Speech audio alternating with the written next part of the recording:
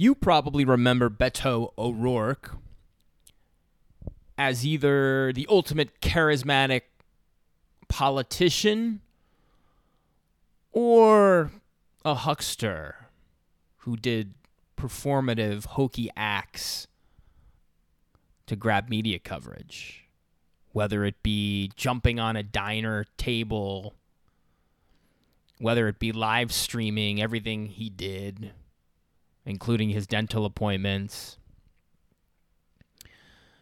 the scintillating speech during the presidential run on the debate stage. He was all very good at the performative art of politics. Reminded people of JFK Jr., Obama. But on Friday night, in the only gubernatorial debate in Texas, where he is challenging Republican Governor Greg Abbott, there is a different piece of Beto that I saw that I wanted to talk about a little bit on this edition of Too Close to Call. Hello, I'm David Katniss. Thanks for listening. Whether it be on Spotify or Apple Podcasts or at our home on Substack, I appreciate you. Texas, Beto. He had some substance, and let me say, he had an A-plus debate. He is down in this race against Greg Abbott by about 7 or 8 points. That is a very tough margin to make up with only 40 days left in an election. But Beto did all he could, and his performance was really grounded in substance. He didn't raise his voice. It was all about sort of flipping the script and trying to make this race about a referendum on Governor Greg Abbott. As we know, the country has lots of problems. Texas is among the states with problems. They are not immune from them.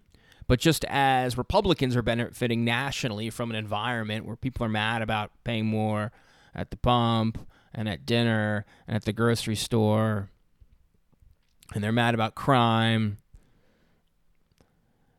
who they're blaming the people in power, which right now is President Biden. In Texas, Beto's trying to flip the script and say, hey, you had 8 years, Governor Abbott. Why haven't you solved these problems? And he's really honed into them, into that line of thinking on 2 issues which dominated the debate, which were immigration and guns. And look, my overarching take is that I think this debate was a draw because Abbott was also very good substantively. He had his responses prepared, and he had his case to make for his voters. But O'Rourke did a very good job of putting him on defense. For most of the debate, O'Rourke was on offense, litigating Abbott's record. And I think on immigration, cleverly what he did was say, look, there's a border failure, but this is Abbott's border failure. Abbott, of course, said, it's Biden's fault.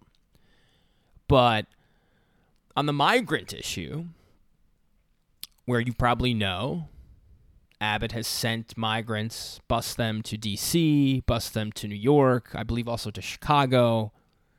I know Beto said it's political theater. We want solutions. This is for his political career to run down the line for president. But Beto offered a substantive policy answer. He said, look, I want to start a guest worker program to allow some of these migrants to stay to help with our labor needs. There's a labor shortage. And we can tap some of these people and use them to fill that void. Abbott basically said, look, these local communities are overrun, so the busing is relief to them. And I'm sure if you're in those local communities and you're a mayor or you're a city council person dealing with it, it is an overwhelming task. So they probably related to that answer by Abbott. Beto's, basically like, this is not how you treat humans. You don't put them on a bus and ship them out, maybe not tell them where they're going. It's dangerous. But kept coming back to the refrain of, you're governor for 8 years. Why is this still happening? Why haven't you fixed the problem? And Abbott also made a little news saying there's going to be more cities he's going to send migrants to. It's not going to be just New York and D.C. Any liberal city that has infrastructure to handle it, it sounded like Abbott's going to send more migrants. So watch that. But I think the immigration part of the debate was probably a draw. On guns is where I think Beto scored a point by putting Abbott on the defensive. Obviously, you remember the Uvalde massacre. And Beto essentially made the case that Abbott has done nothing on guns since then. And he cleverly made the argument that even Florida, MAGA-filled, Republican-friendly Florida, a few years ago in 2018, acted on guns. They raised the age on purchasing an assault rifle from 18 to 21. And it was a Republican governor who signed that into law, Governor Rick Scott, who's now a senator, who also wants to run for president one day. And I think this could become a dividing line between Scott and Abbott in a Republican primary, if they're both on the same stage in a future presidential primary debate. Because Abbott will not consider lifting the age to purchase an assault rifle.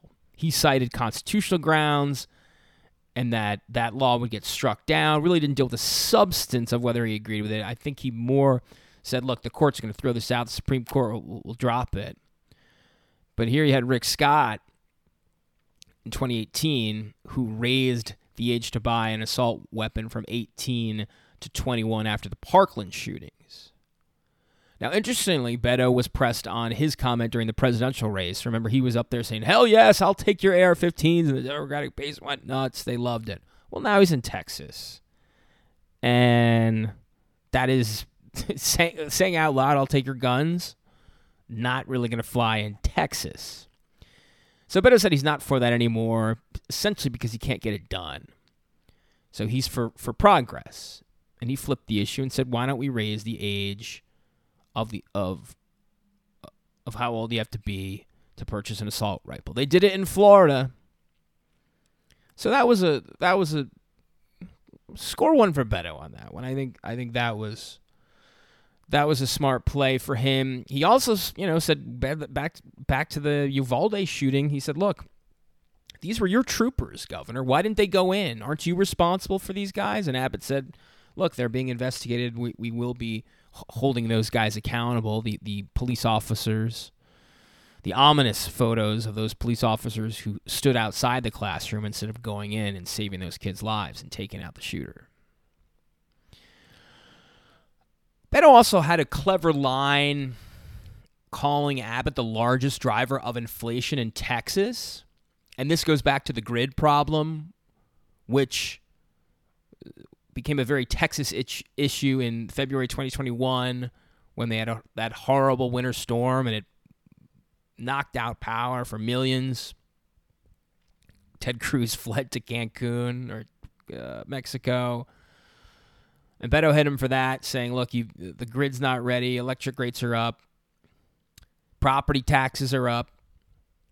Abbott said, hey, property taxes are up because valuations are up. I've made your house value skyrocket. So, of course, the tax bill is going to go up with it.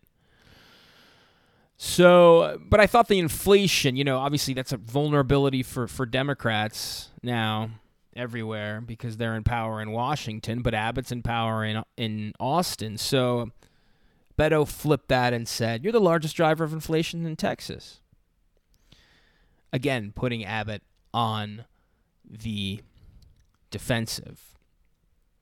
So overall, I would have to score this debate a draw. You really need, Beto probably needed a big moment to catch Abbott in an inconsistency or a lie or just catch him off guard, looking unprepared. He didn't get that. Abbott looked prepared for everything that was thrown at him. But Beto put together a textbook performance, and you got to give both candidates credit. This was a worthy debate. This is the only one they're doing, unfortunately. But I think it was very substantive for voters to watch and see, pick a vision. It was substantive, and I got to give the Next Star affiliates credit. They ran a very smooth debate, tight ship, smart questions. They moved it along. The hour flew. The production was run seamlessly. So shout out to Next Star and the moderators for that debate, because a lot of times these debates are not run very well, and there's bad questions. So, look, this is about a 7-8 point race. As I said before, going to be very hard for Beto to catch up, and it will be interesting to see what he does next, because he had that failed run for Senate, failed run for president. He's a young guy. He's obviously an ambitious guy. He was actually asked about his ambitions in the debate. I don't know. This might be the end. You lose 3 times, it's very tough, and maybe that explained sort of his solemn dourness, but I think it elevated his substance. He was very well prepared, and you got a very specific vision of what type of governor he would be, even though it doesn't look like he's going to become governor. One final note on this, and then I'll let you guys go. One final note on this is that I think, Texas hasn't had a Democratic governor in 3 decades. One day they will win the governorship down the road. I don't know if it's 5 years or 10 years. And part of that will have to be to O'Rourke's credit for sort of building the infrastructure, giving people hope that Democrats can win, even a Senate seat, not only on the governor level, but on the federal level as well. The Democrats can win a statewide race in Texas. And I don't think he's going to get there this year. But, Stacey Abrams gets so much credit in Georgia for building the infrastructure that led to the elections of Raphael Warnock and John Ossoff in 2021. But I think O'Rourke will have to get some of that credit when a Democrat eventually wins in Texas. Because I actually think he's a very good candidate, but sometimes good candidates don't win. And that is the rant for Too Close to Call.